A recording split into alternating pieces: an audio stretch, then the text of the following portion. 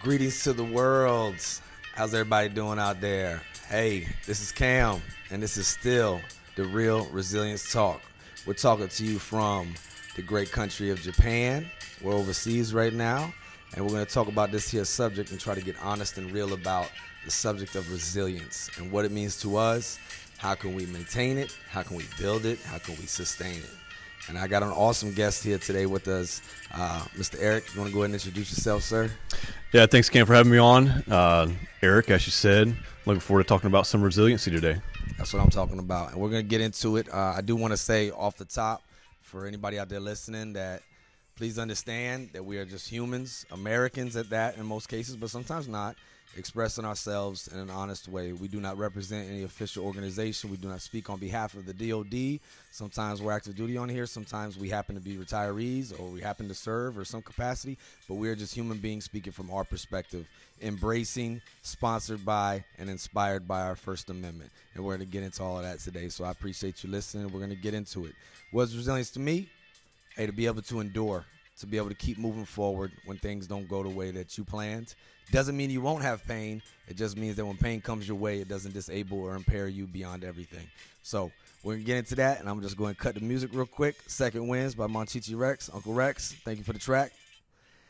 But now I'm going to turn it over to my man right here because y'all have heard enough from me. So I'm going to just shut up, and I have a very, very credible and incredible human in front of me right now that is a servant to his fellow human. So, Mr. Eric, how you doing? Doing great, man. Appreciate you asking. Oh, always. I think I already asked you, so that was kind of redundant. I apologize. Still doing all right. Social etiquette. You got to do pulse check. You got to check in on each other, right? We got to always check in on each other. But speaking on the subject of resilience, boss, I know that you deal with that a whole lot, that subject, that content. But off the bat, what is it to you? Yeah, resilience, right? I guess I should have anticipated that. I've heard it said, ability to take a hit, get back up, ability to bounce back. And I think all those are pretty accurate. I think it's just, continually raising your threshold of quit and kind of where you're at when those things happen, because we will take hits, and they're all in, different forms. Sometimes it's physically, mentally, spiritually, emotionally, all those different ways. So just taking the hit, getting back up, all the ways.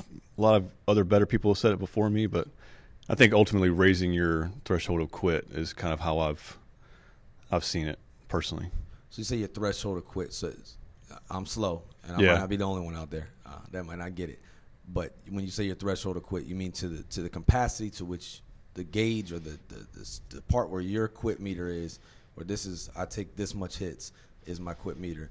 You're saying to enhance that, to be able to take more, to be able to withstand and to raise that meter and raise that gauge. Yeah, I think that's a good kind of way to describe it. You probably know David Goggins, right? I'm sure you've read much of him. I'm sure. Boku too. Yeah, I do like him on a lot of things. There's some things he says that resonate with me, and I think the idea that he has that we all have this place where we think we get to, and that's like the end. Right. And for him, he's talked a lot about where he gets to that point. He's like, no, I can keep going. That's it. So, we have this idea of where our quit is. And I think ultimately, when we get there, having the ability to say, no, I still got some left and keep going. Yeah. We have to build that over time. That's something that takes challenges and difficulties for us to get to and say, you know what, I got through that. I'm still here. Yeah. And then when the next thing comes, that's a little bit harder, a little more challenging, you're able to say, I got through that stuff before. Right. Maybe something similar, different, whatever, but still hard. Yeah. I can do it again. So it's just continually raising that threshold. Yeah. Maybe never getting to the point where quit's an option. I also hear you saying, though, and I love it, and you're talking about Goggins, and one thing, especially, we're older now, we're accomplished men in the sense of what society standards are. But another thing is, do we ever really make it? Have we ever made it? Because you see that often with people who are accomplished or they reach a certain point. I'd argue that without reaching those spectrums of being pushed to your limits, that I think you wither a a little bit. Like we're made for that. Like no matter what background we believe in, humans are made for challenge, and we're made to withstand things. And I think if we're not having those, and we have this mentality of we've made it, it can have a very destructive outcome for us and our overall wellness, whether it's our grit, our will, our quit meter, whatever it is. I think if we're not growing, we're dying. What say you about that, sir? Yeah, you said a couple things that. Yeah, I said a whole bunch Yeah, of stuff. no, I came you're off with good. like one thing, and then I just went on to a whole thing. Sorry about that. No, Y'all know me. I'm gonna. You give me a second here. I'll say a lot of stuff too, because you said some good things in there. Have we ever arrived? Absolutely not. Right. So I'm a man of faith, and so I'm gonna bring that up a couple times here. Please do, because we want to know what works for everybody. Yeah. So to tell my story is to tell the story of how God has worked in my life. That's my story. And so when you talk about we've not arrived, it kind of reminds me, it brings me to a passage in Scripture where the Apostle Paul talks about that, basically he's not arrived. He's talking about he's not made it, spiritually. Right. And so he's always pressing toward the mark. And that mark he talks about pressing toward is to be more Christ-like. Mm-hmm. And so when I think about resiliency and challenge and hardness and toughness in life, my faith also influences that idea too. Paul himself, the same person, he talks about suffering, and in another passage he speaks about suffering and how that is not just a part of life, but that's the part of life that should shape us. And as Christians, as a believer myself, right. It shapes me to be more Christ-like, because Christ himself suffered. And so the servant is not above the master. How am I, as a servant of Jesus, to expect that I should go through a life that escapes suffering if he himself suffered?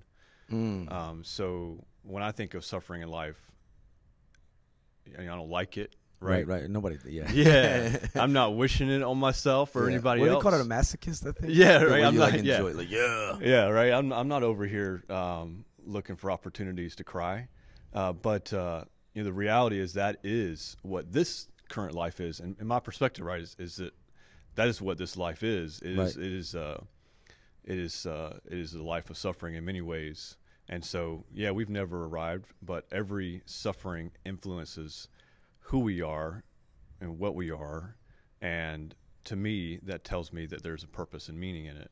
And to try to escape suffering, to see suffering as something to be to always get away from, or that it's like the bad thing that nobody should ever have to endure. I agree that it can be hard and bad, but it's also reality. Yeah. And so if we're always looking to get away from it, we'll never see what can be the blessing of suffering sometimes. Yeah. No, that's a good way of putting it. Some people hear and go, what are you talking about? Like, this is a blessing that this occurred to me, right? And no, in the moment of it, it's survive, it's get through it. Plus, it impairs our judgment. It impairs our abilities to cope at the moment because we're in it, right? And don't hear us wrong, folks. And I've cited this article from the APA before. Resilience is not to not have suffering. Yeah. Resilience is to be able to endure it, to be able to cope with it. And as the Commandant has said a few years ago in a mental wellness letter, to be able to move forward without being impaired, right? Like for the long term. And when you say that, it reminds me of two things. One is, we're going to quote him again, Goggins. I've heard him say it many times, to grow we must suffer. Mm-hmm. To grow we must suffer. And he doesn't say you got to like be on the brink of dying or anything like that, but there has to be some friction. And when there's not friction, there's no growth, right? So that's one part of it. So it's necessary, right? And then the other side of it is there's from North Carolina, Fayetteville at that, J. Cole, the rapper, he has a song called Love Yours. And in there he said there's beauty in the struggle. There's ugliness in the success, right? Mm-hmm. And the whole song is like there's always going to be somebody with something better than you. There's always going to be something else. There's always going to be a car that's better. There's always going to be, women or money or houses or all of that kind of stuff, right? But you'll never be happy until you love yours. And that's the whole message of the song, is to love yours. But what stuck out to me, what you said, is that there's beauty in the struggle, right? And then there's ugliness in the success of things, and we've all probably been through that to some degree. But the guy Jason Vale, he wrote a book called The Easy Way to Kick Drinking, and it's a really good book for anybody out who wants to understand substance addiction or abuse or whatever you want to call it, or just the struggle and getting over it, whatever that challenge may be in your life. It may be something else, I don't know, but it's a good book for you to understand, or at least for you if you're going through it to see. But he says in there that we're like plants, and the plants are either growing or they're dying. There's no in between. Yeah. And he says that we're the same way. We just don't see it because we're so highly intellectual, basically. Like, we don't see it, but we're either in a state of growth or in a state of death. Yeah. And it's just one or the other. But to the other point, to bring it around, without that friction, without that suffering, you're not growing. So it's healthy, it's necessary. What do we do when we exercise? What do we do when we study? Yeah, we see that in so many different areas in our life, right? Yeah. That are kind of obvious. You mentioned exercise. That's exactly what I was thinking just before, right? And it's just interesting that we don't have the same mentality towards our physical, mental, emotional, spiritual state. Yes. Is that just as Goggins did say, right? To grow, we must suffer. And, the Stoics say the obstacle is the way. The obstacle is the way. That's right. That's right. And I kind of combine the two. I think suffering is the way. Yes. And in many ways. And that mentality only comes through suffering. Yes. We all suffer. Right. It really comes through not just suffering, but being able to have some type of afterthought of the suffering and look back and say, you know what, I can still see there was good even in that. Yeah. That darkness and pain, and knowing inevitably it's going to happen. Something's going to happen again, right? Big, small, for the world to see, for you to only see, whatever it is. But that it's going to happen. Yes. The challenge is going to come. And if our energy is spent in trying to avoid it or elude it, then it's wasted. So suffering can be something we can grow and learn from if we're willing to. If we're willing to. Yeah. So you got to be open to it. Yeah. And see the beauty in the struggle. Yeah. Or that there's opportunity in the obstacle. That's hard.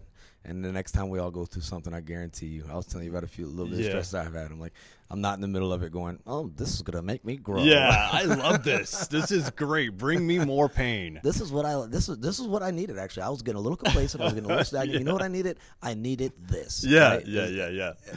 Do you think anybody's gonna start saying that? Right. You're crying, but you start laughing because it feels so good, right? Yeah, that's the thing, right? It's like in it is. Yeah, in it is not the great place, right? That's not the fun place. I'm just my mind goes again to another portion of Scripture. Nah, please share it. Yeah, please. So the disciples were on this is probably pretty familiar to most people, even if they're not people of faith. The disciples were traveling across the Sea of Galilee. They were on this little small ship, right? A little boat, really not a ship, it's just a little boat. And they're going through and they see storms start to kind of come up, and Jesus isn't with them at the time, so they're there, and the wind and the waves are crashing, and this is where they see Jesus walking on the water to him, and Peter gets out of the boat and walks to him. Pretty well-known passage, but Jesus comes to their aid, and then it says that he stills the waters. And that little passage goes on and talks about how the disciples understood him in a way that was a little different than before. And how could you not, right? After a near-death experience, right, and then suddenly having the seas calmed and the waves and the water abate and calm down. And I think suffering sometimes is a little bit like that. It's like you don't see what can come out of it many times until afterwards. Yes. But if while we're in the suffering, I hate this. I need to. And if we're always looking for the way of escape and and not trying to process through in the middle of it. When we get out on the other side, we'll have, oh man, I'm so glad I'm over that. I'll never have to do that again.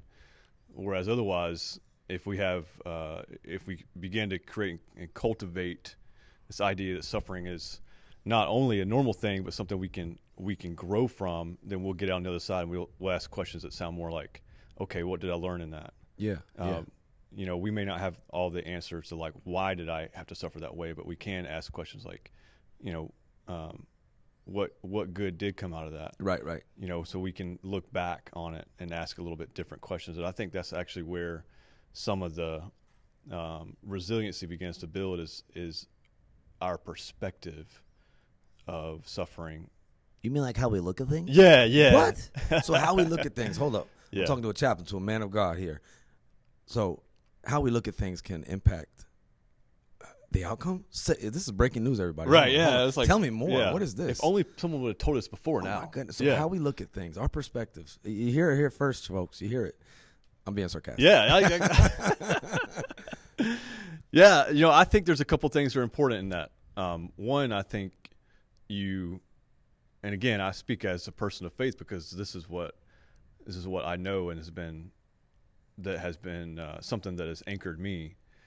I think there's a couple things that are important when you consider suffering and raising your threshold of quit, right? Your resiliency is, I think there's a couple of essential kind of ingredients, if you will. Yeah. I think one of them is having something that you have present purpose and meaning in. So that's necessary. Yeah, I think that's something that's you need some necessary and important.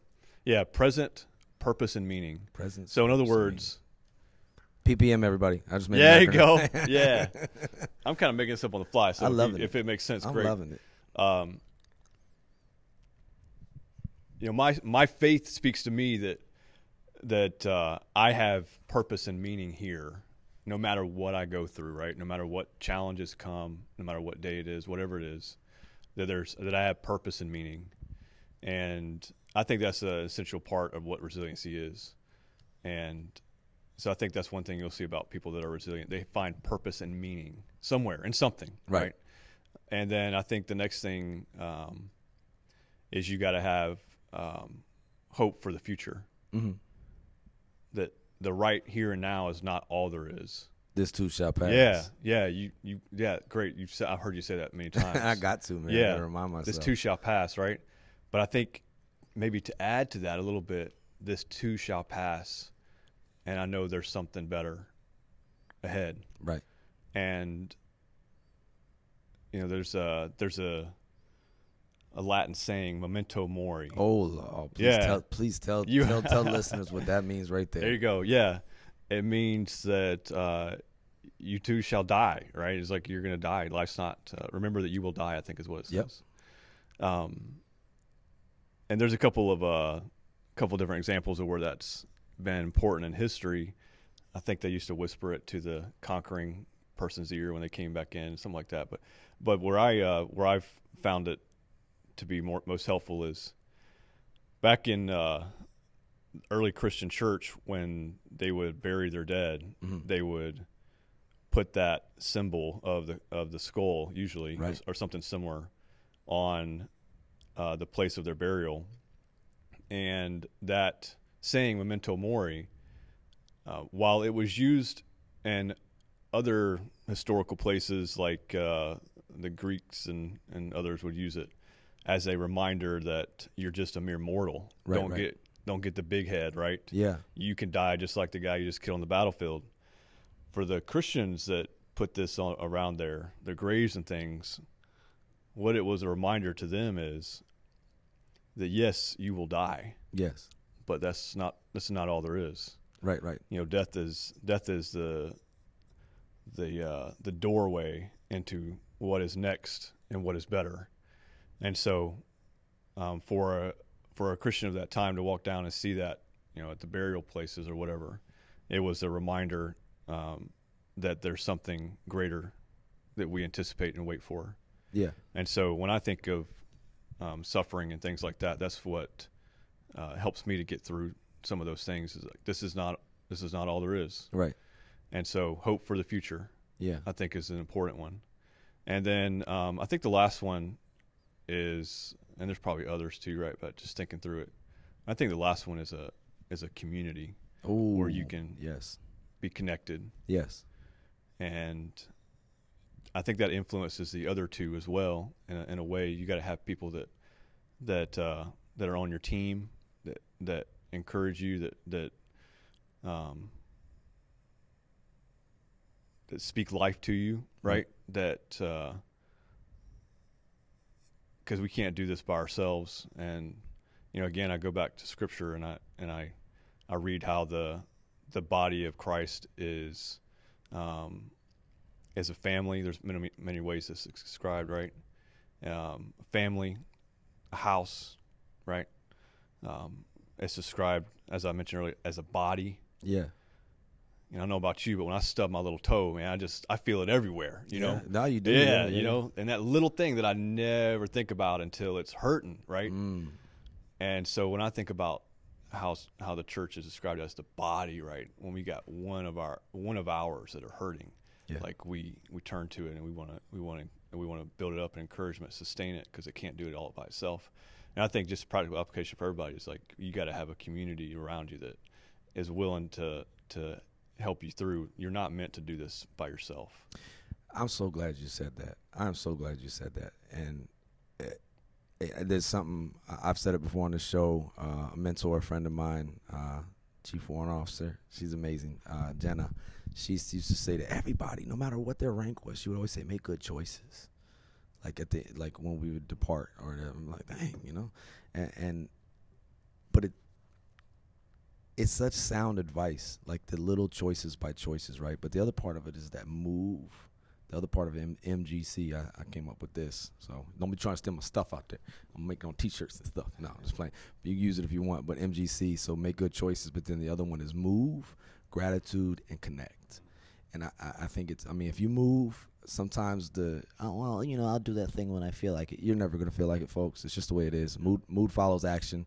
Only about 20% of the time do you really feel like doing something as far as movement or engaging with whatever the thing may be. And it doesn't have to be some David Goggins, 250-mile race or anything like that. Just get up and walk around. Just get up and move, because it can do something for you. But the other thing is gratitude. We always got something to be grateful for. But the last one is what you were talking about with connect, with community.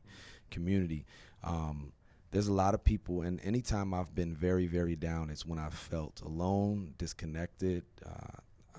It comes to mind, I don't know if it's the right definition of it, but disenfranchised and just alone. And that sense of community, what we're doing right now has made humans obviously hurt each other in human history and stuff like that, but has brought us and propelled us to another level when we do it together.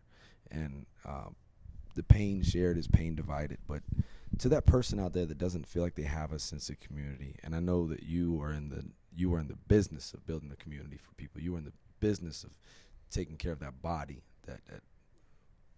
What would you say to them that feel like nobody cares? Like I know, I'm confident you probably talk to people that say stuff like that. Like, nobody cares. It's just me. Like, whatever. Me against the world. F the world. The world doesn't care about me. Like, what do you say to that person? Yeah, I'll speak to two groups of people, if you will. Yeah. And answer that question first. I've been in all them groups. So yeah, right. Yeah, let me know. First group I'll speak to is the one that you specifically addressed, is the one who kind of feels like there's nobody out there that cares. Yeah. And I would say to that person that it may feel that way.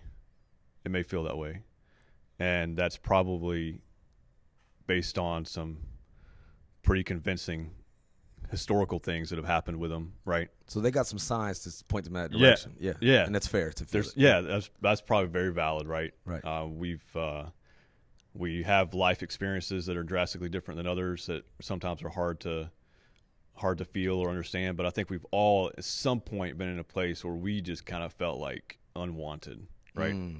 And for some people, that experience has lasted a lot longer than others, and it's been a lot more impactful, and it's been something beyond what maybe I've ever experienced or felt. Right. For many people, right? So they may tell themselves that, but what I would say to those people is, your past experiences don't have to be your future experiences. So there can be again a future hope, right? Right. And what I see in some of the pain, right, and the suffering is the ability to redeem that for what's good. And for those who are thinking maybe that they're all alone and out there by themselves, there is someone that loves you. Yep. Right. There's someone who is probably thinking about you at that moment, right now. And sometimes we can see only the darkness. Yeah. We can be overwhelmed by all the bad. Right. And it takes sometimes some really digging deep to find the light, right? But also what I would ask someone is just to look for where is the good and go toward that. And I think sometimes the good is finding some people that will love on you, right? Because there's always someone out there that will. And we can tell ourselves many things. Just because we have a thought doesn't mean that it's a true one. Oh, that's facts. Yeah. And I'm thinking of the Cranberries. In your head, that zombie, like, because it's in your yeah. Head. A lot of times, like, we're on one worst enemies in our yeah. heads. Yeah, we don't. And I'll tell you from my experience, I don't often take my thoughts captive enough. And what I mean by that is, when we come on some like guarded installation or something like that, right? We have to show our badge and things like that, right? And they're taking inventory of, do you belong here? Okay. Right? Are you permitted to enter this premises? We should do the same thing to our thoughts. Ooh, yeah. Man, did y'all hear that? Oh, please break that down, sir. Please, yeah. brother, please. Wow, that's sound right there. I think over time we can kind of build a little bit more tolerance to this, but I think the simple fact is, when we have thoughts that enter our head, we have to kind of pause them and say, hey, do you belong here? Are you, and we can ask ourselves some questions like, are you something that is true? Are you something that's good? Are you honorable? Are you something that's right? And if we begin to hold those thoughts captive and ask those questions, then it may help us sometimes to realize that maybe some of the thoughts we have, they might feel like they're true. But when we begin to analyze them a little closer, I think we can change our perspective a little bit to say, that's not true all the time. Or maybe, that's something that is not something I can prove, right? So right. Maybe it's better that that's not something that I let linger, right? Yes. Let me kick that out, and maybe let me replace it with something that is true. Shout out to the Cranberries again. You said linger, so there you go. Right? Yeah. Hey, we're singing a song, we didn't even know it. In this, I think that's a good that's a good place to start. Is to start taking our thoughts captive, right? Let's. Hey, are these things I should be thinking about? Are they good? Are they true? Are they honorable? Are they right? And that's just a good place to start. So that's the first group I talked to, right? There's somebody out there that does love you. So take your thoughts captive. Are we thinking things that are true and right? Second group I'll talk to in response to that question are the people like you and I, right? And many others that are out there.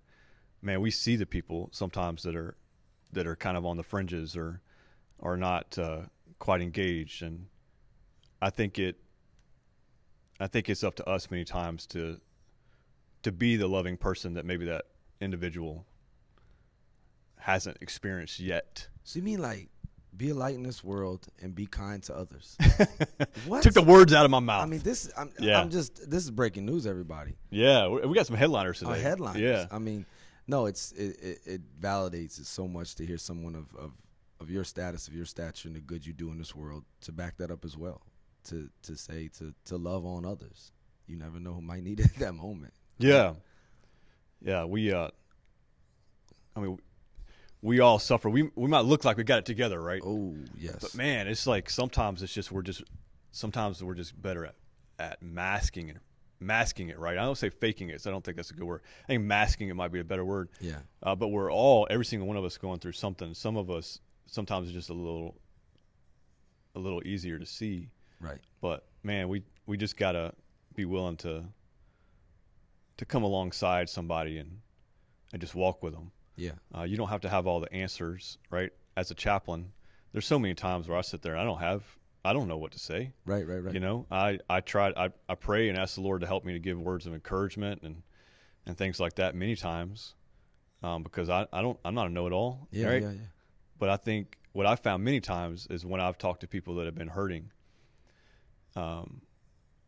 what I've heard many times is that they just want somebody to listen. Yes. Yeah, they just want somebody to be there with them in the midst of the pain that they're in. You don't have to have the answer. I think that's what scares so many people away from helping, is you feel like you have to be the one who fixes. Man, just being there is really the thing I think most people are looking for. I love it that you said it, because recently, last month was May. We're in June now, but it's all the time. But it was Mental Health Awareness Month, and the chaplain of the Marine Corps, Rear Admiral Cash, had released a 1 minute and 34-second long video. I will put it in the show notes. I emphasize 1 minute and 34 seconds because I often send out links to people, and they're like, "I ain't got time to be looking at this." Yeah, like, bro, 1 minute and 34 seconds. You just play it on the back. But he says essentially what you're saying is that you don't have to have all the answers. You don't have to point them in a certain faith or point them in a certain go to this counseling center or anything. Yeah. Just listen, and just sometimes just be there. And that's where I like this new hashtag that Headquarters Marine Corps has actually put it out. It's pretty good. Be there. Be there. Be there for someone. And more times than not, our peer-to-peer support is always going to be more effective than seeing the professionals. It's what we rely on more. It's that sense of community. It's like it or not, we all we got. I'm not saying those other agencies, they've helped me as well, right? But there's something that I've noticed that you said that was so sound, is that people feel like you have to be an expert to be able to offer help. And since you don't feel like you're an expert, you're like, I don't know what to do. Yeah. I ain't messing with this at all. And that doesn't really help. Yeah. That's obviously counterproductive, because now it might reinforce to the other person. See, told you nobody cared, right? And here's the thing too. I don't think we always realize that when we're in that moment of stress, of duress. Because today's a decent moment for me. It's a beautiful morning outside. We got coffee. We're in AC. Like, this is a frictionless place to be over here talking about friction, right? And it reminds me of the quote from Dr. King where he says, "The ultimate measure of a man or a woman," is implied, but he's saying man because that's what we've always said about humans, right? So the ultimate measure of someone is not where they stand at moments of comfort or convenience, but where they stand at times of challenge and controversy. And I think about that in those friction states. Like, okay, this is who you are. This is who you are. But sometimes when you're in those friction states, you're not in your best judgment. Your senses are all alerted up. Like, you can't really see. Yeah. So sometimes it's imperative that if we are in that state, don't be too proud not to ask someone else to help guide you, because maybe you just can't see in that cloud that's in front of you right there, but they have a good view. They're in that frictionless state right now to be like, "Hey, come here, man. Come here, man. Come this way," right? And I say that because we throw around, and I can ask anybody. I've asked multiple groups, right? I was actually in a symposium last week with, like, I don't know how many people were there. People shuffling in and out, but I'll say at least with confidence there was like 40 people present at the very least at this one part. And I said, "What does PTSD stand for?" And the whole room, post-traumatic stress disorder. Like, they just knew it, right? Yeah. I said, "What does PTSG stand for?" 2 doctors, accredited, awesome ladies said. Where my chaplains at? Come on now. The 2 doctors had said it, right? They said post-traumatic stress growth. Yeah. And I emphasize that so much to all the listeners out there, because when you're in that moment, yes, this may build you. This may make you stronger. This may make you more resilient. But sometimes, and I've read on this extensively, and anybody else can go read on it too. I don't have any articles to cite. But if you're able to process things in a healthy manner, that means seeking out help from a chaplain, seeking out help from a doctor, seeking out help. Maybe it's medication. Maybe it's just you need to exercise. Maybe it's prayer. Maybe it's all of those things at the same time, and you're also talking to an MFLAC, right? I don't know. but you got to have a hybrid approach, an omelet approach of wellness is what I say, right? Oh, yeah, I like that. Let me get an everything omelet, right? Because it might not be just that make tomatoes. a good T-shirt. I'm telling you right now, a wellness omelet. But if we're able to, during that point of stress or distress or trauma, healthfully, in a well way, reach out to those places and process it correctly or in a good manner, this could be post-traumatic stress growth instead of a disorder later on. And I think that's a lot of times where we get the D of it, we get the disorder of it, is that going through that state, we either a lot of us will numb ourselves, alcohol, substances, or just, I don't know, just escapes, right, that aren't healthy. And we don't process it right, so it just stays there, and we don't grow from it. It just becomes, over time, a disorder within us. I mean, that's just Cam just talking crap, really. But what say you about that? Yeah, I think that's a great thing to bring up. The fact that you can find, you have growth, right? Even after something like that. I'm just trying to incentivize seeking help, right? Like, Yeah. It's you say it a lot too, right? One team, one fight. That's that mentality, which I learned last week too. That's an Army quote. Oh, is it? Hey, I'll stop using it. No, I'm joking. Right? That's the thing. That one team, one fight. And I was like, I've been saying that, but sorry. Yeah, no, you're good. Yeah, a lot of that research, the post-traumatic growth, is that, in fact, that's where on the Marine Corps side, Navy Marine Corps side, a lot of this push for the spiritual aspect of the warriors come in, right? So by spiritual, you mean like going to church? Could be. Okay. Yeah. Oh, I'm being sarcastic here. Yeah. Going to church. It's really so this is kind of the Navy Marine Corps kind of definition of spirituality. It's being connected to something bigger than yourself. Wow. All right. So that can take on a lot of forms. So the spiritual doesn't have to be religious, they would say. So that's not speaking for the Navy or Marine Corps, right? But just giving a little perspective on what they would publish on their sites and things like that.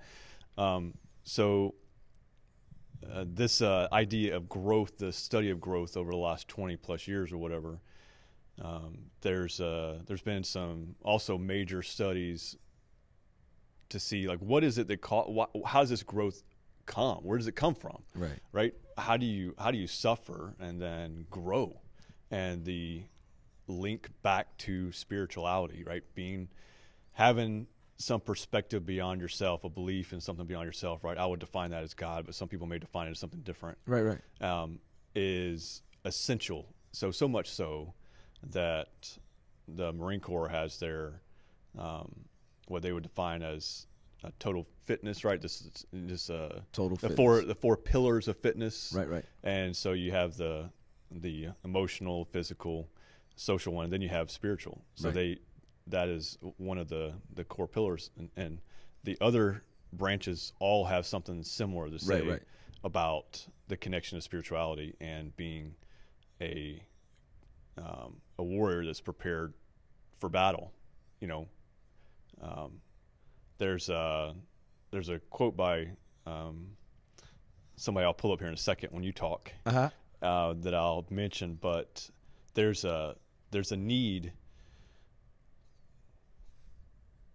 to ask what brings growth, right, and analyze it effectively, and then say, how can we take what brings growth and give it to our service members? And that's what we've seen as this whole spirituality part. And for anybody out there, I'm sorry to cut you off, that may be civilian or non-military affiliated, like, this is for you too. Like, please don't think we're speaking from our vantage point and from what we experience, but this is just good old human stuff. So I'm just hoping if anybody out there listening doesn't, because this is for everyone. So this is just what we know and what we're taking from in our service, but it may be able to serve you and vice versa. So please, listen with an open mind, and that's always half the battle. So sorry to cut you off. I just wanted to say that for anybody who's like, oh, here we go with the military stuff. It's like, nah, man, this is just human stuff, dude. Like, yeah, good point. So outside the military part of it, there's there's been a big study out of, I think it was Duke, did a big study. The Blue Devils? Yeah, right. Aptly named, right? There's a big study. There's a couple of people that were very influential in that, and these big schools and everything. These are not just like, chaplains or pastors that wrote a couple of good papers. These are people that are in these institutions that are highly favored and respected. And the culminating work over like 20 years, they brought all of this analysis of resiliency together and what it means to grow, and across multiple disciplines, right? Not just in religious fields, but across every discipline they can find. They took all these 20 years of work and they analyzed, what does it mean for somebody to be resilient, to grow, and the common string, the thread throughout all of that was this idea of spirituality. Wow. Yeah. That's how imperative it is to have that sense. So how did you describe it when we first started? You said to give you the purpose and meaning, or the thing that is bigger than you? Yeah. So I'll define it. Yeah, please. People automatically hear it, right? Yeah. And I'm maybe one of them. I hear it and I go, all right, he's talking about God. You know what I mean? And right. You could be. You could very well be. And if that's it, then that's great. Yeah. But I'll be authentic to myself here, right? Because you asked in my perspective. And I can only tell you what I know to be true. Most definitely. Right? Is that what I find meaning and purpose in, what I find hope in the future, what I find a connected community in, the three things that we talked about that I think kind of bring resiliency. Those things to me have to be, or to me anyway, to me they're connected to God. Yeah. And they're connected to what I believe about who He is. Yeah. That's my anchor, right? That's the thing that when I know that I have reached the end of me, that there's so much more there. Right. And I'm not here to do this all by myself. So that just gives me so much more, umph. I don't know why, but I just, that'll raise your quit meter. Yeah, right. My threshold's a little higher because I know that it's not all on me. I'm not the center of it all, But for other people, that whole hope in something beyond yourself might be different, right? It could be a different religious perspective. It could be maybe you're hoping something bigger is a future you, right? Your future self. It could be your family. It could be the Marine Corps, your job, your people you love. It might be something else. Right. But I think that is an essential part. Yes. Of the growth part. Because then you're like a nihilist, right? Yeah. Like, right. Nothing matters. That's all there is. So that's so for me, that's what that is personally. Is no, I love it. I love it. I just wanted to make sure everybody understood that it's not only something. It's the one thing we talk about in the Oscar is what gets you out of bed, man. What are the things that get you out of bed? That can be a spiritual thing. It may just be going and serving in some way, in some capacity. Somebody's depending on you. That could be the spiritual thing for today. The thing that gives you the meaning. I agree with you. I think it means so much, and Dr. Viktor Frankl talked about that a whole lot. That finding the meaning in the suffering, and if anybody doesn't talk about it, right? Goodness, oh my goodness, 5 concentration camps, man. But one of his mentees, and I'm gonna go ahead and read her off. If you're never familiar with her work, Dr. Edith Eger, everyone. She is an amazing hero. She survived Auschwitz, and just an amazing struggle, amazing story. You can listen to the audio book, whatever. I'm not getting paid for this. I'm just telling you she has a book called The Choice and the book called The Gift, and a lot of it is around the subject of suffering and finding the meaning of it. But one of the lines she says in there, which jumps out at me and attacks me all the time, is suffering is universal, but victimhood is optional. And a lot of things try to talk to people who have been hurting or hurt is, of course we're going to suffer. Of course we're going to be wronged, or things ain't always right. Or, you might have been wronged by somebody in the church. You might have been wronged by a good source, but it was a bad actor in that situation, right? That's understandable. But the victimhood part of it, I'm not saying are you going to be a victor or a victim, right? Are you going to take this mess and make it a message and help somebody else? Because the way I've said it, and I've said it before on here, is I've come to realize and believe, and it's given meaning, we're talking about meaning, to a lot of things that I've endured in life or I've seen others endure. I don't think humans can ever do anything on their own, bro. Like, with nothing. Even the writings of Paul or the writings in the religious texts of any of these deities, right? A human wrote that. Now, God or the force behind them may have worked through them, of course, to be able to be inspired to write these things or express these things. But without human beings carrying out the action to affect other human beings and be on their level to speak their language, it wouldn't happen. So I say that because sometimes, and we can't see it in the storm. We cannot see it in the storm. I can't emphasize enough, you can't see this in the storm.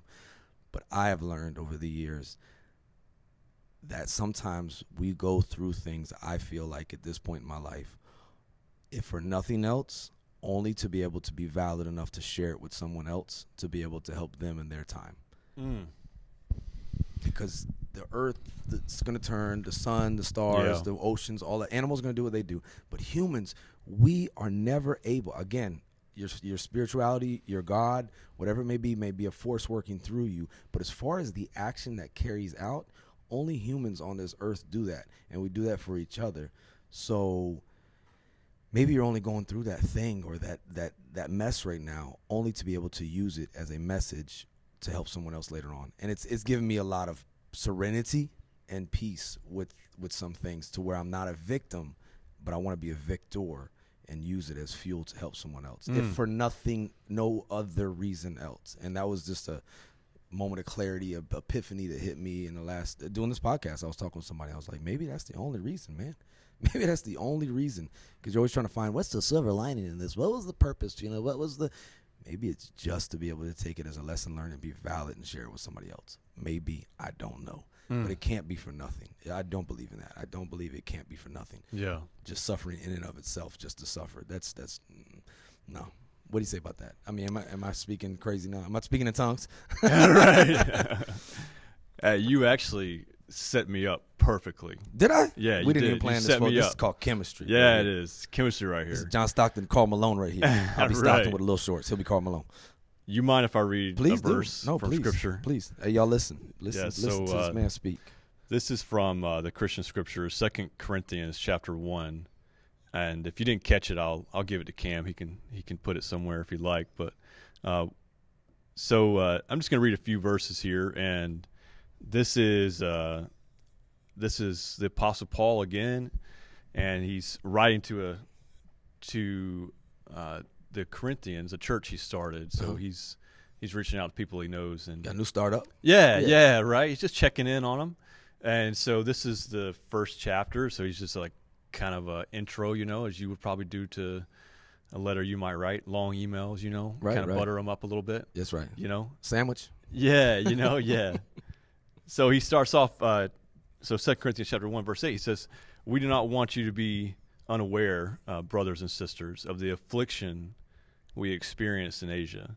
So this is all the conflict he had as a result of his faith and the things he was doing there that was so contrary to culture, So he says, "For we were so utterly burdened beyond our strength that we despaired of life itself. Indeed, we felt that we had received the sentence of death." In other words, we thought that we were surely going to die as a result of what we were doing. We had this phrase thrown around, like, God won't give you more than you can handle. I hate that phrase. Yeah, because this is not what Paul's saying. Paul's saying, man, I had so much going on, I thought I was going to die. I couldn't handle it. It was so. He says, we were utterly burdened beyond our strength. And man, I don't know if you've been there before. But I know some people probably listening have been, or maybe they are. Or they will be. Yeah. Burden beyond our strength. Man, that's a good way sometimes to describe the... Burden beyond our strength. I got to write that down. Yeah. And he says, I despair for life itself. But he says this. He says, in verse 9, he says, we felt like we were going to die. But then he says this. He said, but that was to make us rely not on ourselves but on God. And to me, in my struggles sometimes, you talked about finding meaning and purpose in it. I think that's one of them. It's a good reminder. I can't do this by myself. I need something beyond me, right? My answer to that is God. Someone it may be different, but I just realize it's beyond me. But to more directly answer your question, the context is that as Paul wrote here, he was just describing the overwhelming nature sometimes of life. Yeah. But he says this. You talked about is there meaning in suffering, and you said that sometimes it may just be for someone else, right? Yeah. You may just go through suffering just to help somebody else. So this is where you set me up, all right? So Paul talks about his suffering, but he says in verse 3, blessed be the God and Father of our Lord, the Father of mercies and the God of all comfort, who comforts us in our affliction, so that we may be able to comfort those who are in any affliction with the comfort with which we ourselves were comforted by God. So that we may be able to comfort. Yeah. He says God comforts us in our affliction so that we may be able to comfort those who are in any affliction. Wow. Yeah. So that, what you said really resonated with me. Yeah. Is that we may not have all the answers of why things happen to us in our life. There's questions that we won't have answered in this life. And, man, some people go through some really, really hard stuff. For sure. And it's sometimes easy for me to talk about just don't quit, get back up, when I haven't experienced some of the tragedy that other people have experienced. Yeah. But something beyond my words and what I hold to be true, the words of Scripture, is that sometimes our, we don't have the why, but to just further underline what you said is that there is always something we can bring good in our suffering, and sometimes it is to encourage others who suffer as well. And it doesn't always have to be the exact same way. Right. Because your suffering, what you face and go through, and the pain and the challenge you face, you can identify with someone else who is going through something and be able to say, not, hey, I've been there, you'll get, not all those things, right? You'll get through it, it'll be all right. That's not the thing, right? But you can have empathy to just know that you just need to sit with them, right, in their pain. Hashtag be there. Yeah. And so that comfort part is just being able to be with people and their pain, and to see it and to recognize it and to know, hey, I need to help this person. Right. And you can't do that unless you have suffered yourself. Yeah. Hey, y'all heard it. I mean, there's a lot of people with good intentions, but they may not have the valid experience and story that you do. So it's going to take you to be there for someone. If for nothing else, like that might be the reason. And that helps because, I mean, Simon Sinek or whatever, modern times, we always want to know what's the why. Why? Start with the why. Well, right there, that could be a why as to where the next thing you go through is just to be able to share it, right? And in the meantime, I mean, I think about Epictetus. We talk about Stoicism. An ancient slave, everyone. A slave was owned, was tortured, and then a freed man who became a very big, influential people in his society. And obviously, I'm still talking about him now, thousands of years later. Yeah. But one thing he said is that, what ought one to say as each hardship comes? I was practicing for this. I was training for this. So bringing it full circle back to the Goggins part, I've heard him say sometimes, he goes, I don't like running. I'm like, there's no way this dude doesn't at least enjoy it a little bit, right? And come on, I think he likes it a little bit, but I get the point of what he's trying to drive home. He doesn't like it, and that's how he grows. Yeah. And I'm similar in that thought that I'm not the smartest man, so me just be like, go that way is very simple, right? It's not too complex. It's not like, well, you have to do 3 sets, so there's sets multiple 15, and you just run that way, go that way, right? Whatever the simple thing is. But he says he's not training for that race or for that, trophy or completion certificate or whatever. He says he's training for when he gets that phone call in the middle of the night that his mother passed away. And I'm like, man, like, And even though you're like, well, how can you equate running and these things to losing a loved one? Yeah. Yeah. And he says that our mind is like a muscle, and it callous your mind like we callous our hands. And I think that prepares us for those times like Paul was talking about right there in the Corinthians. Yeah. If you don't go through something, Seneca, ancient Stoic philosopher, worked with Nero. Wow, that dude was crazy, right? Maybe it'd been crazier if Seneca wasn't there. So before you bash Seneca, just think about that. You never know, right? But he said a gem cannot be polished without friction, and nor can a man or a woman or anyone be made strong without friction. So it's like necessary. And they even talk about I think he says somewhere in there, like, basically pity, and you pity the person who has never been able to see what they're made of. Not only are you not made stronger, but you weren't even able to see what kind of, metal you had.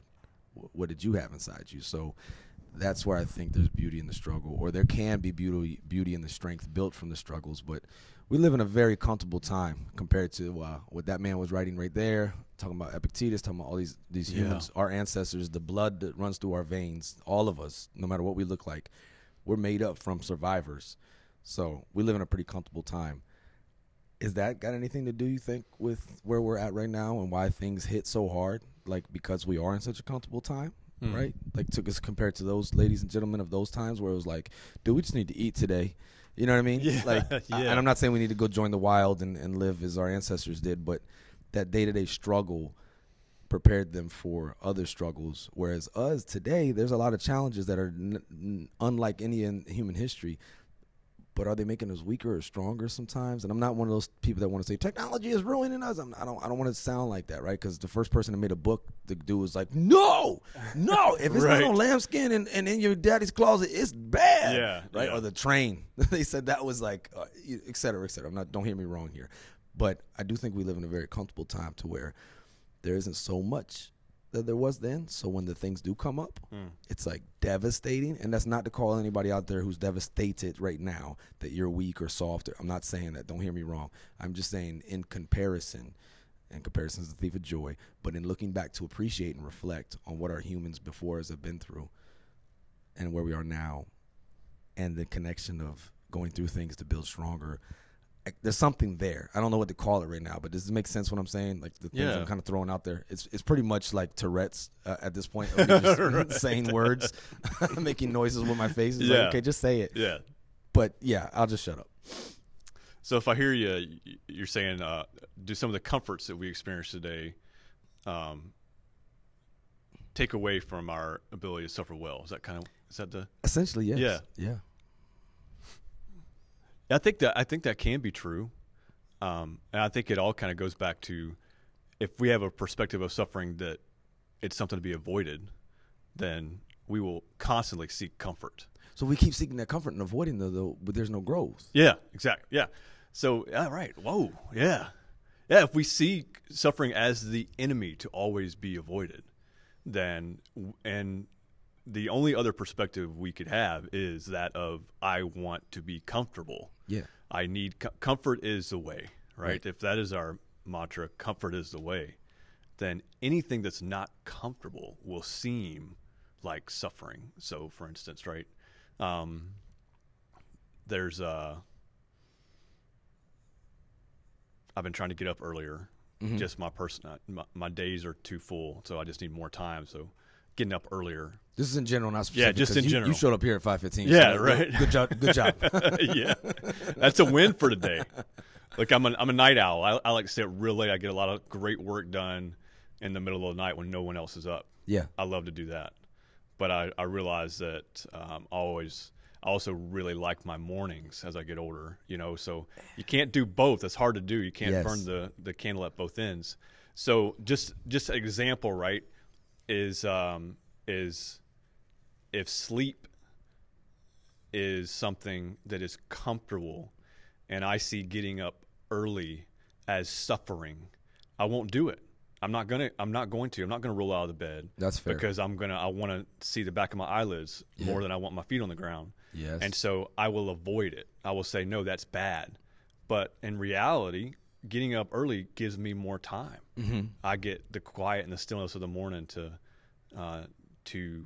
read, to pray, and to invest in myself, and to not have to rush, right? Man, that's so much more valuable than the back of my eyelids. But I won't know that unless I do it, right? So I got to do it. So you talk about the comforts and things, and maybe there's some things in our current era that have distracted us from suffering. But I think there's throughout all of human history that there's been the desire in us to choose what is comfortable over what is best for us. I don't mean to say that suffering is best for you, but there are definitely times when things of comfort are not what's best for us. Yes. Yeah. So I think comfort can be a distraction if comfort becomes our goal, we will see suffering as the enemy to be avoided. I couldn't agree more. And I say it to kind of set up and emphasize to anyone out there listening how imperative it is. And I talk with I talk with the people I work with, my Marines, my friends, myself, that it's imperative that we seek out challenges. It doesn't have to be trauma. It doesn't have to be, you're not a masochist or anything like that. It could be running to the top of a mountain to see the castle. It could very at well 5:30 in the morning. It could very well be that. Doing things that make you uncomfortable but bring a reward at the end of it are very imperative. I'm not the smartest person, so exercise is one of the quickest ways, but it could be studying something. And I don't care who you are, how much you hate school. I don't care who you are, right? I joined the military. I joined service. Let me say service, right? Because that's what we actually do. It's not military. It's service, right? Old people used to always say service, right? Now we just say military. No, it's service. We're in the service. It's an action verb. It's a noun too, but we're in service. So in serving at 17, and I had an 8th grade education with a GED. And then eventually later on, through my wife mentoring me and a few other mentors of mine, shout out Mark, you know who you are, I started doing some college. And anybody who does school, you can't stand it, the papers and all that kind of stuff. But there is a sense of accomplishment, like a little you don't ever just get done writing a paper and go, fall out and go to sleep, right? It's usually like, I did that, yeah. Let me go and proofread. I want somebody to read this, yeah. Like, you know what? Let me tell you about this paper I just wrote. You know what I mean? But you didn't even want to. You hated it, But I'm saying it as an example of other things. But I do think in our overall comfortable state of being humans right now, living longer than ever before, just the way we don't even have to leave our house. That's never been a thing in human history. Like, you don't have to leave your house to live. You can do that. You can work at it. You can DoorDash now. I seen the Hulu commercial. You can DoorDash stuff to your house now, stuff in the convenience store, whatever. Et cetera, et cetera. We're in such a comfortable state that it's imperative, if never before, to seek out things that will make you grow, that will make you uncomfortable to be able to grow. Because if not, I feel like we'll get too comfortable, and through comfort we'll get complacent, and then when we get complacent, well, now we're a target and we're withering away, or we're doing what I said earlier, what Jason Vale said: if we're not growing, we're dying. And I just don't think we're made for that, man. As human beings, I think we're not to suffer in a negative, horrible way, but we're made to endure. We're made to, and sometimes I've learned over the years that if I don't have those challenges, if I get to besides to rest, because rest is necessary, I fall off hard. Like, I just fall off and I start doing something stupid. It's just the way I'm wired. But that's me, and everybody's got to get to know themselves. But I just think it's very important that we have challenges, especially today. Yeah, and they could be little ones, right? Yeah, just that getting up early, man. That's a challenge that you said, I don't want to do this. It's uncomfortable, but you did it. Maybe it's make it, like they said, Aaron McCraven, make your bed. Make your bed, yeah. Yeah, clean your house, Jordan Peterson. Keep going, right? Polish your mind, in the sense of what David Goggins says. Go serve others. Like, I think there's so much. I think the last episode I did, it's probably sound like a recruiting commercial, because I was like, I was trying to talk to a young person like me out there, and I was like, man, just join the service. Like, don't care what branch, don't care what you do. Go firefight. Go volunteer at Goodwill. Go work at, if there's a soup kitchen or an outreach shelter where you're at or something. Like, go coach youth sports. Go do something, because in doing that, it'll give you a sense of purpose, and you can garner that community, that meaning, that purpose. And you obviously got to be present for it. So we hitting your PPM right there, right? But to not go internal, to go external. Yeah. Is imperative, I feel like. But we're all at the same time, we're sitting there going, but I just want to be happy. I just want to be successful. Yeah, it can't happen on its own, Yeah, I think it's important to define people mean by that. How do you define happiness and success? If those things are simply defined by what we get, right? Self. Yeah. Man, me. there's a lot of emptiness in that. And I think what you just said is so good because, man, so you said a couple things. I think to kind of sum it up in my mind, accumulate some wins, some simple wins. Simple wins. Yeah, just accumulate. If you feel right now overwhelmed, if you're like, man, this world is just hard, and it very well could be, and it's true, this world is hard. Yeah. But I just encourage anybody just to give to somebody else. Yeah. Give some of your time, some of your energy, a little bit. Seek to do a good thing today. Yeah. One good thing, right? And then it could be an encouraging word. It could be calling your friend you haven't talked to in a while and say, hey, man, I've been thinking about you. What's going on? That's so true. It could just be, and that could be a little win in itself, right? I encourage somebody today. That should make us feel good, right? Yeah. It could be something you're talking about. Get involved in some youth sports, right? Volunteer somewhere. Help somebody else out. Yes. Be a light and a help, even in the midst of your pain and darkness, right? It could be such medicine. Man. Yeah, it is a medicine to the bones, right? It is. It's good. I think there's so much truth in that, and sometimes we do need to rest, but the point of rest is to recover, right? So that we can get back at it. And get back at it. And that's so right. That's what we're here for, to live. Live. Yeah, that's an action verb, man. Yeah, there you go. It's an action verb. Yeah. I'm don't hear me wrong. I'm not saying be a masochist or anything like that, but there's so much good to be done in this world. And I actually heard Oprah Winfrey talk on this. She was on the commencement speak recently. Have your opinion about Oprah, but she says some good things from time to time, and she's done some good in this world. But she said that she went down the list of all of our common problems right now, and she's like to all these young people at this commencement speech, pick one to go fix. Pick one to make your passion. Yeah. Like she went down the line on just so much of our issues right now today. And we can all sit here and probably all point them out. All the many problems and corruptions and da-da-da. Well, go be a light to that. Go be a light to that.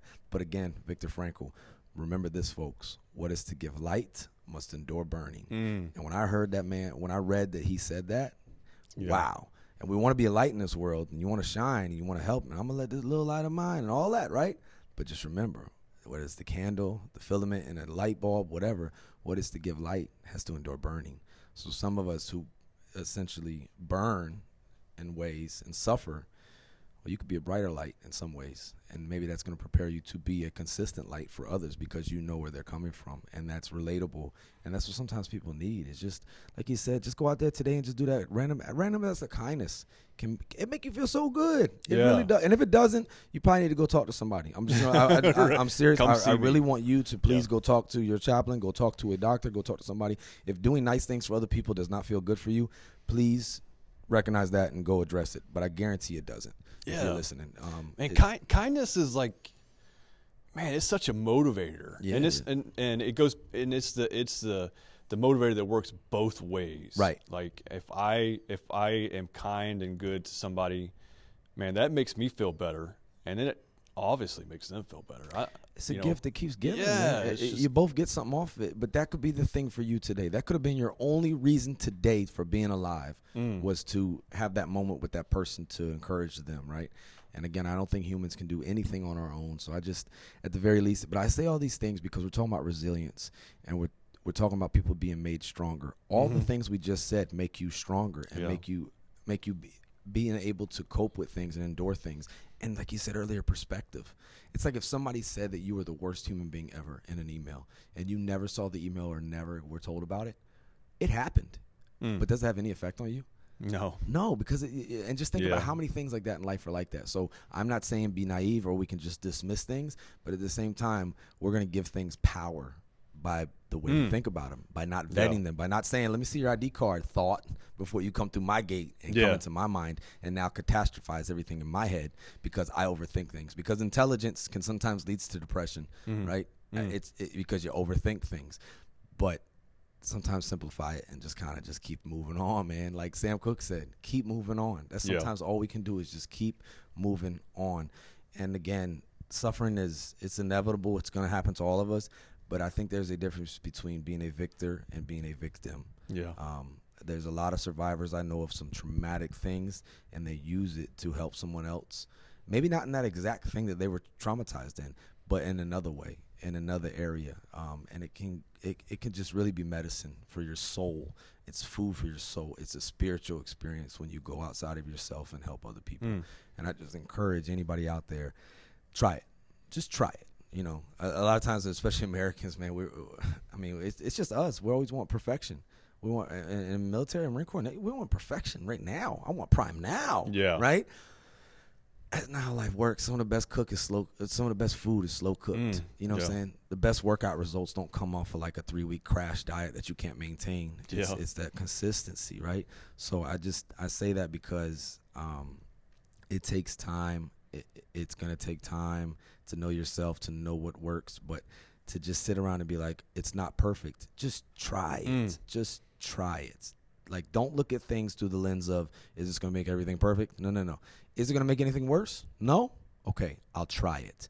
And it might just be that day I talked to the chaplain, but I also took my medication that day. And I also did some volunteer service that night. And I also went to open mic and read a poem. And then I also, that week, I went over to personal professional development, and I learned about budgeting. I don't know, but I don't think it's just going to be, I went and talked to the chaplain, everything's perfect.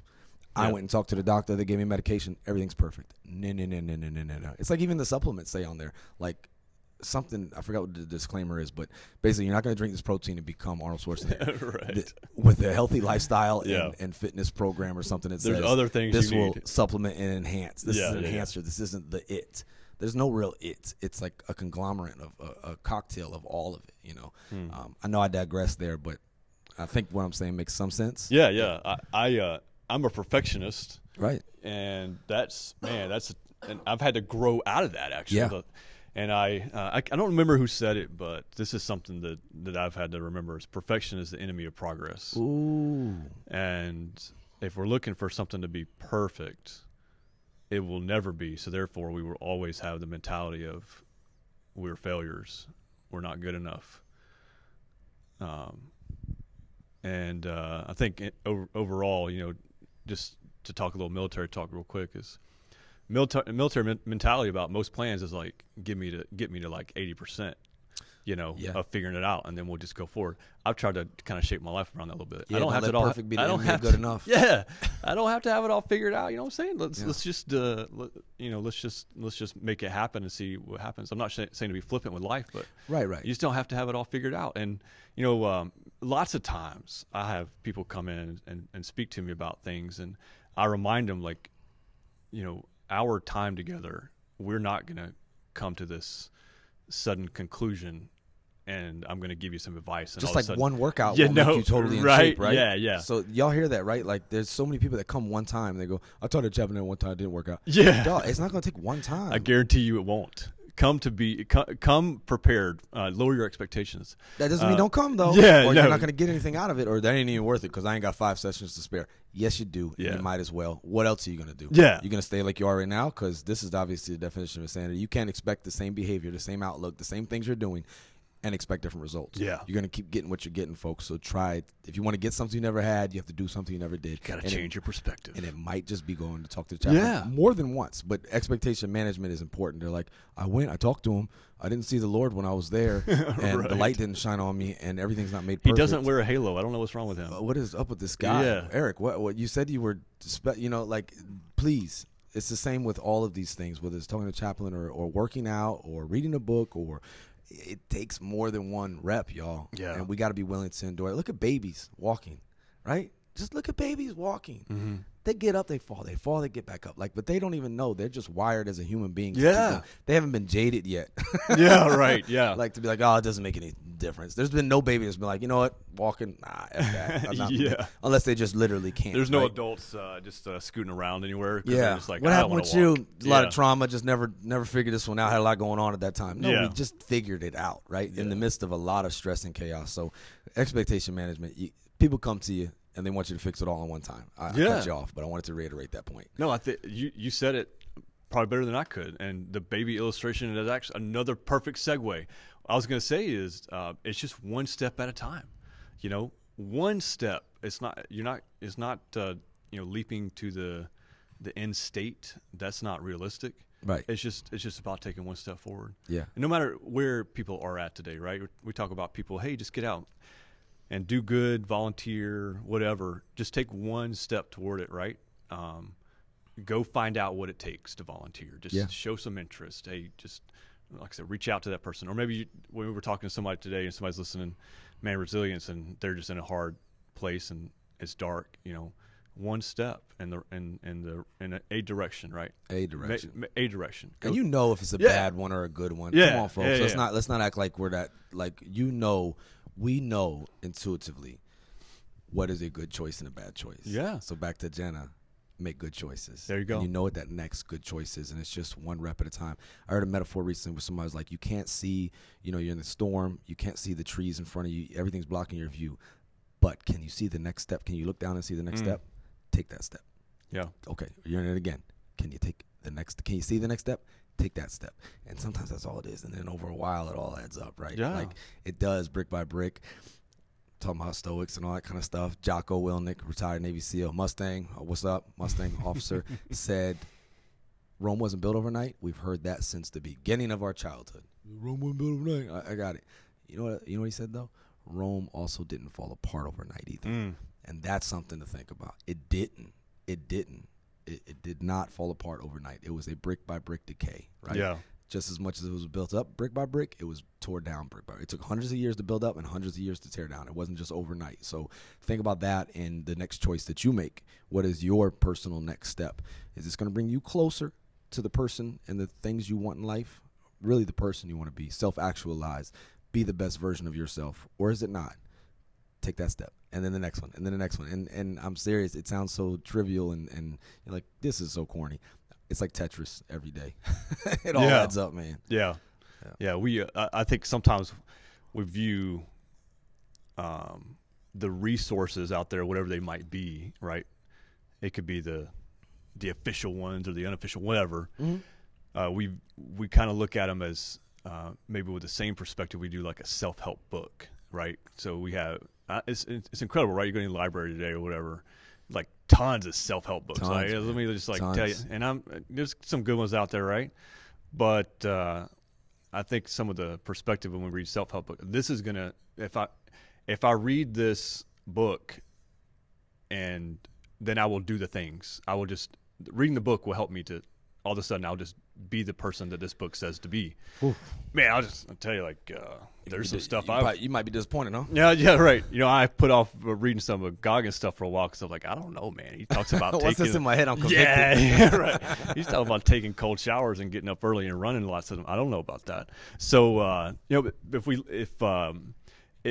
it's just the same thing. If you read a self-help book and all of a sudden, just because you read it, you think all of a sudden you're going to internalize and just be that all of a sudden, right? Like it's just going to happen.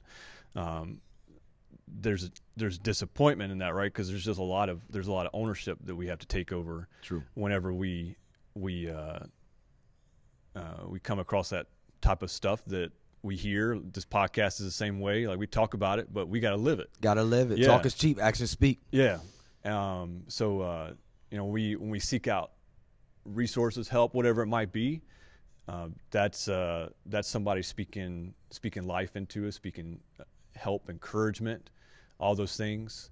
But there's a part of us, right, where no matter where we're at, we have to choose to take the step. Yes. And we want to be the person who comes alongside and helps or whatever, but there's an ownership piece in that within us that we have to choose. It's on you. Yeah. It's on you. And that trauma and those people who hurt you, listen to me. Those people have won enough. They have taken enough away from you. Don't let them take this next step away from you. Don't let them keep winning. If their whole intent was to see you suffer and to see your life be ruined forever, you are letting them win again and again, and you're still allowing them to take away from you. So don't do that. Let's be a victor. Let's not be one of their victims. Let's stand up and make the next right step. They have taken away enough from us, because I know out there, listeners, there's somebody that's really, really hurt right now and is like, just tore up. And I might not understand exactly what your experience was, and I'm not going to take that away from you in any way. But is the way and means you're living your life, how you've been living it, is it bringing you to a place of peace and serenity, or is it bringing you to a place of destruction and pain? And only you can answer that. And I say this a lot, that it's on you. You just said ownership, extreme ownership. It's on you. Now, when I say it's on you, that doesn't mean you're alone in your struggle. But ultimately, folks, let's be honest, it's on you. It's on free will. Free will. Yeah. It's a double-edged sword, right? So please hear what Eric's saying here, that it's on you. You have to make that next choice. But if there's anything in there, somebody's out there like, they did this and they did that, they did this. Well, don't let them do this too. I'm just saying. Yeah. Yeah. Bitterness is a prison that we lock ourselves in, but Amen. Yet we hold the key. Oh, Lord. The key is forgiveness, and that's what unlocks the door of the prison we keep. Not for them, in. But for you. Yeah, yeah, for yourself. Man, yeah. that's so hard to comprehend. Yeah. Oh my goodness. And I'm telling you that Dr. Edith Eger, look her up, y'all. Y'all can listen to her on YouTube and stuff. She's been on a few podcasts, but her book, The Choice, the cover of the book, The Gift that she has, there's a book called The Choice and the Gift, is a key. A key. Yeah. What do you think she's symbolizing there? Yeah. You just said it. Yeah, that's good. To be a prison, have your own concentration camp in your own head. And she survived Auschwitz and had her whole family murdered. Wow. Like, you talk about, I had a bad day, right? Like, and I'm not saying compare, but also to reflect and say, wow, and to appreciate that struggle. And somehow now she's a great grandmother. She actually became a counselor. And talk about goals and stuff. One part in the book, in the series, she was doing good as a counselor, working with Vietnam veterans and stuff like that. And somebody said, you should go for your doctorates. And she said, yeah, but I'll be 50 by then. And the guy said, you're going to be 50 anyway. You know what I'm saying? Yeah. So if you're putting off that one goal, like, you're Yeah. gonna turn that age anyway. She's like, yeah, but I'll be 50. And now she's like 90 something, and she's been a doctor for all these years. So Dr. Edith Eger, I'm telling you, one of my personal heroes. But there is a beauty in the struggle. But so much of what you just said, that bitter. You talk about somebody who does. I mean, would you understand if she was bitter the rest of her life? Yeah. Joseph Magdala killed her whole family, the angel of death, like that they called him, murdered and almost sexually assaulted her. You can read the book and hear the horrible details, but she could definitely be bitter. Yeah. But she's not. Yeah. And you can hear her story. I'm not going to try to tell it, but goodness gracious, she unlocked with that key her own escape from that prison, from that camp. Yeah. And that horrible. That wasn't even that long ago.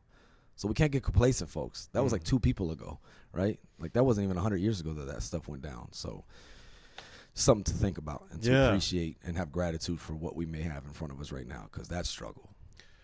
Corey ten Boom is Corey ten Boom. Yeah. How you spell that? CORYTEN. It's okay, because Google will tell me that I mean. So boom. Yeah. BOOM. Yeah. Put me on the spot. I got to remember how to spell it now. I don't spell or do math in public. That's right. Here we are, though. Yeah. We're growing. This was a struggle. We just grew a little bit. Yeah. Right. She also went through the suffering of the Holocaust as well. Lord. And she has some great books out there. But one thing she talks about is, she's a Christian, and she was speaking at a church after the war was over. She was speaking on forgiveness, and she kind of told her testimony, her story, and this is in her words. She talks about how at the end of the service, a man comes forward, and she said, as the man was probably 15 feet away from her, walking toward her, she recognized him. Wow. He was one of the guards. Get out of here, man. At the prison where she suffered. Wow. And she said when she saw him, she just relived a lot of that emotion. And she stood between the decision of feeling the way that probably she was very entitled to feel, like most people would probably agree. Anger, all the other emotions surely that would follow, right? And then she was reminded, but you just spoke on forgiveness. And she said the Lord kind of reminded her that forgiveness is not just something you talk about. It's something, as we already mentioned, and many other things we talked about today is something you got to do, right? It's not a gift you give someone else. It's often a gift you give yourself. Wow. And so she, as he closed the gap between her, she decided that she was going to show forgiveness. That's amazing. And that's what she told him when he came up to her. And he had shared with her how he had changed. And that came from, a work of the Lord in him. And, that's just her testimony, her perspective of something that was, in anybody's categorization, have been traumatic, right? Right. But she talked about how freeing forgiveness was for her, because she could have easily held on to all those emotions and feelings, but forgiveness was the key to escape all that. Wow. And for him, right, because she talked to him, but for her, right? Yeah. And so, we digress a little bit, but I think when we talk about suffering, we can't disconnect the fact that people have done us wrong. For sure. And a lot of our suffering comes from, things outside of our control, whatever. Yes. Sometimes it comes as a result of our own bad decisions and mistakes, and sometimes it comes as a result of other people's decisions and mistakes against us. So no matter where we're at, sometimes we even need to forgive ourselves. That's true. That's very true. Yeah, it's one of those challenging things. But I'll have to read that book. I'll add it to my stack of books that are unread. It's something. I wrote her name down too, because if I don't write it down, there's an old Chinese proverb that says the dullest pencil is sharper than my memory. So if y'all ever see me, I'm always with like a note card, index card, a little journal or something, and I got little quotes on it to brainwash me. One, in fact, talk about Holocaust survivor, Dr. Viktor Frankl said, for success like happiness cannot be pursued. It must ensue, and it only does so as the unintended side effect of one's personal dedication to a cause greater than oneself, or as the byproduct of one's surrender to a person other than oneself. So point being there is go external, folks. Go external, and however you can, whatever capacity. There's something that you've been through that someone else can learn from, or maybe there's something else out there for you to learn. And it's like Dr. Maya Angelou told her son, if you want to get a friend, be a friend, right? And there's horrible people in this world, but I am confident, and I'm sitting in front of one right now, that there are still more good people in this world than bad. We just got to come together and outnumber them, okay? Yeah, good right. people revolution, yeah. Right. But and then the other thing which you said about control, Epictetus, happiness and freedom begin with a clear understanding of one principle, and he calls us the chief task in life. Some things are within our control, some things are not. A lot of us spend, and I would say waste time on focusing and stressing things that we cannot control. Like, honestly, Mother Teresa, if you want to promote world peace, go home and love your family, right? It obviously takes more than that, folks. But as far as what we can control at the ground level, what's our next little step? Think about it. Assess it. What is it in your area? Is sitting there watching the 24-hour news network or watching whatever celebrity gossip, is that making you the you that you want to be? Or is that pulling you away from it? Is that giving you more time with your family, with your kids, with your community? Or is that taking away from it? And I'm not trying to bash those things. I'm just trying to say that a lot of them are focused on things that we have no control over. Yeah. It's just distracting. And you think about some of these influential people who live short lives but have a huge impact. Bruce Lee, he said, if you love life, don't waste time. For time is what life is made up of. Yeah. How many of us waste time? And I'm guilty of it too. So this too shall pass. So enjoy it while you got it if it's good. And if not, well, guess what? This too shall pass. But the main point of this whole entire podcast is I want everyone to understand. We've talked to many different caregivers and stakeholders out here. And I'm talking to one right now, a chaplain, right? The stereotypes that go along with that. You could listen to this whole episode back forward and everything. He's a down-to-earth man that you can just talk to. And as a human, right, that's been there, that's a credit in these areas. So don't rule out your chaplains, your religious ministry teams, wherever you're at. It doesn't matter where you're at. You could be active duty. You could be in the military. You could be working in a fire department or a police, whatever. The chaplains are there. Now, are they perfect humans? Nope. None of us are, folks. But they may just be that one that could help you or help someone else you see that's hurting. But do not suffer in silence. It is okay not to be okay. Yeah.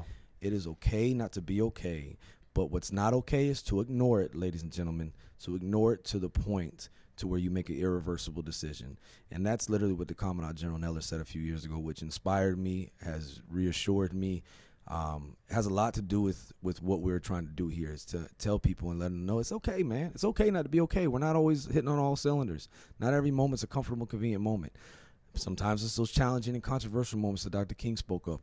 But don't be afraid to reach out for help, because the last thing we ever want somebody to do in their cloud of judgment is to make a permanent decision for a temporary circumstance. Make a permanent circumstance out of a temporary problem. However you want to word that. All of this is temporary. This too shall pass. So please don't make a permanent solution. And I'm talking about death by suicide. I'm talking about harming other people. I'm talking about mass shooting. I'm talking about inflicting something evil on yourself or someone else that is completely contradictory to the person that you were made to be and what you're capable of. That's not to victim blame or victim shame. That's just to say, let's push forward and take a next step in a new day and maybe help somebody else out. And maybe use this as a testimony, this test, make this mess a message, but please don't let it just die with you. Don't do that. Don't choose a permanent solution. Reach out for help. It's okay. It's okay not to be okay, but don't make a permanent decision. And there's people out there that want to help you. But guess what? As great as Eric is, as well-intentioned as I am, as well-intentioned as behavioral health is, the community counseling program, wherever you're at, your CO, whoever it may be, your sergeant major, whoever is your mentor, all of these people are well-intentioned. Your wife, your husband, but they're not mind readers. We don't know what we don't know, so help us help you at the same time. Own it, but just know that it's not just you against the world. We're here to help you, so just know that, please. I just want to always make sure that message is front and center for everyone to see that, hey, man, wellness omelet, dude. What you say about that, boss? Yeah, I'll just say, I think I can speak for all chaplains here. You don't have to be religious to come speak to a chaplain. We just want to meet you where you're at. That's right. And care for you. Because we love you as a person. As a person, man. Because you have value, just because you're a human being. That's right. We start with that baseline. You are valuable, and you mean something, and you're worthy to be cared for and loved. And so you don't have to be religious. We just want to care for you. But I will say too, if there's anybody wondering, like, I don't know about getting help, whatever, there's this thing, I heard this and this and that. So I'm a chaplain. I'm also a human being, That's right. Headliners, right? It's like, whoa. But this is breaking news, so you're also a human. Yeah. This is crazy, folks. American citizen and you pay taxes. Yeah, right. Hey, everybody, breaking news. Yeah, I'll tell you, though, I have seen chaplains. As a chaplain, I've gone to other chaplains. I needed a chaplain. Right. Several times. I've gone to behavioral health. Yes. Right. I've gone to sessions with the counselors over there, to the docs up there, because I knew that I needed something.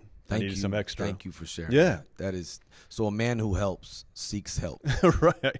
This is crazy. Yeah. But even outside of your lane of purview of profession, you sought help at the behavioral health and the mental health clinic, not just through your chaplains. Like, it wasn't just the chaplain. Yeah. So a chaplain's even saying that. Right.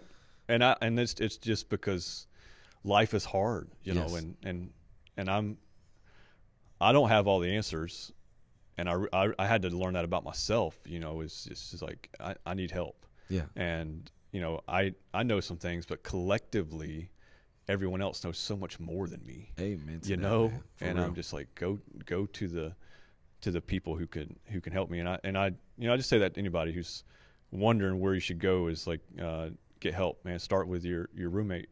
Hey, that's man, right. I'm struggling. Start with your family back home. Hey, I haven't talked to you in a while, but I just want you to know this is going on. I need some help. Start with you people around you that, wherever. Just start somewhere. Yeah. Take the step. Right. Trust. Now. Today. Yeah. Give someone the benefit of the doubt that they want to help and care for you. No matter what your past experience is. There's a reason when we drive in the car that our rearview mirror is so much smaller than the windshield. Oh, you're not supposed to keep your eyes looking back. That's right. Momentarily, yeah, we can remember where things we've come from, but the view ahead should be the focus. Yeah. And so, don't define your future by your past. Redefine it, actually. Yeah. And there's people that want to help, and so no matter where you're at, no matter who you are, everyone is in need of help in some way, shape, or form at some time. So give the people around you the benefit of the doubt. Yeah. Tell them what's going on. Share a little bit. Let them be a light in the darkness you're going through, and trust them. That's so key. That's so key. You know, it's if you've had bad experiences, well, that might be a good teacher, because be the help that you needed. Be that sergeant that you needed. Be that corporal. Be that sergeant major. Be that captain. Be that lieutenant. Be that father. Be that husband. Be that mother. Be that friend. Be that sister. Be that brother that you needed. Yeah. Be that to someone else. Be the person that you needed. Because you might oh, wow, I definitely know what that means. You know what I mean? I know we all have an idea. You might have been shown by example. You might have been shown how never, ever to be, right? I don't know what that means for you. That's on all of us to find out. But start owning it, folks. Don't be a victim. Be a victor. Suffering it's unavoidable, but victimhood is optional. And if you've been a victim so far, okay, all right, cool. Chop it up, learn from it. Now you have a testimony in that, and you go and you share it and you help somebody else. But like he said, start where you're at now. Start with your roommate. And because this is the fact of the matter, folks, as human beings, wherever you're at, whatever pocket of society you're in, like it or not, we are all we got. Like, we are all we got. And I'll give you some homework. You can go look up the concept of sympatheia. The ancient Greeks and Romans had it. But basically, we're all connected. We're all interwoven. And everything we do or don't do affects each other. So, like, we're here anyway, right? Like, we might as well have a good attitude about it. We might as well make the best of it, because I've done the other way, dwelling and sulking, and this sucks, everything's stupid, they're stupid, nothing matters. Like, that hurt. I almost didn't make it through that, you know what I mean? So I'm just saying, man, count your blessings, move, gratitude, connect to people, but be the person that you needed, man. And for any leaders out there, to quote General Neller one more time, I'm always quoting him, lead like you want to be led. Lead like you want to be led. And what is a leader? I'd say anyone who is affecting a person or a situation. So therefore, I said rank has nothing to do with it. Be the leader that you always needed, and whatever that means. Really appreciate y'all. I appreciate you, Eric, for your time today. We actually got to go to work now. So yeah. Is there anything in closing you'd like to say to anyone out there who may be listening, man? Yeah, first of all, I appreciate you asking me to come on. Thank you for being here. I do appreciate it. It's so good to get your perspective and to share it. Yeah, it's an honor to be asked. I would just say, no matter where you are today, you're on the side of a place where you're kind of going through the suffering, or you're on a place where you come through it, and maybe you're just listening today, looking for just a little extra help for whatever.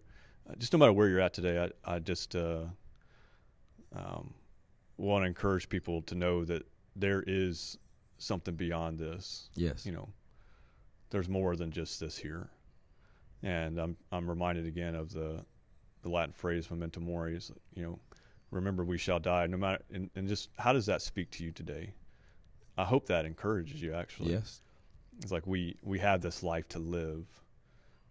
And in some essence, we talk about we're living, but in reality, we're all dying, right? Literally. How do you view that? I think about that phrase memento mori. It actually gives me some great encouragement to know that this is just not all there is, and there's something beyond this. And to remember I will die tells me that I need to take it.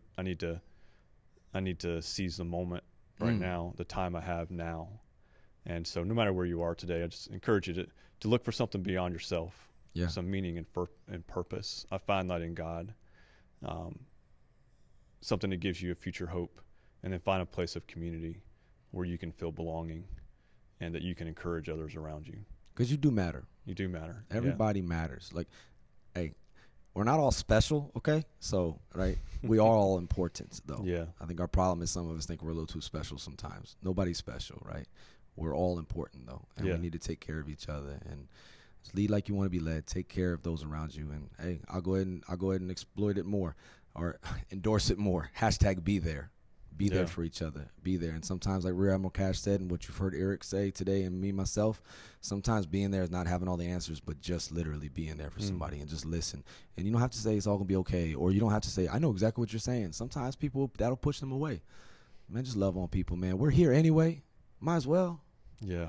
Again, man, I appreciate your time, dude. I really do. Thank you. All right, thank you for what you do every day. Like, it's an uphill battle, this whole thing, but hey. One team, one fight. One team, one fight. That's what it is.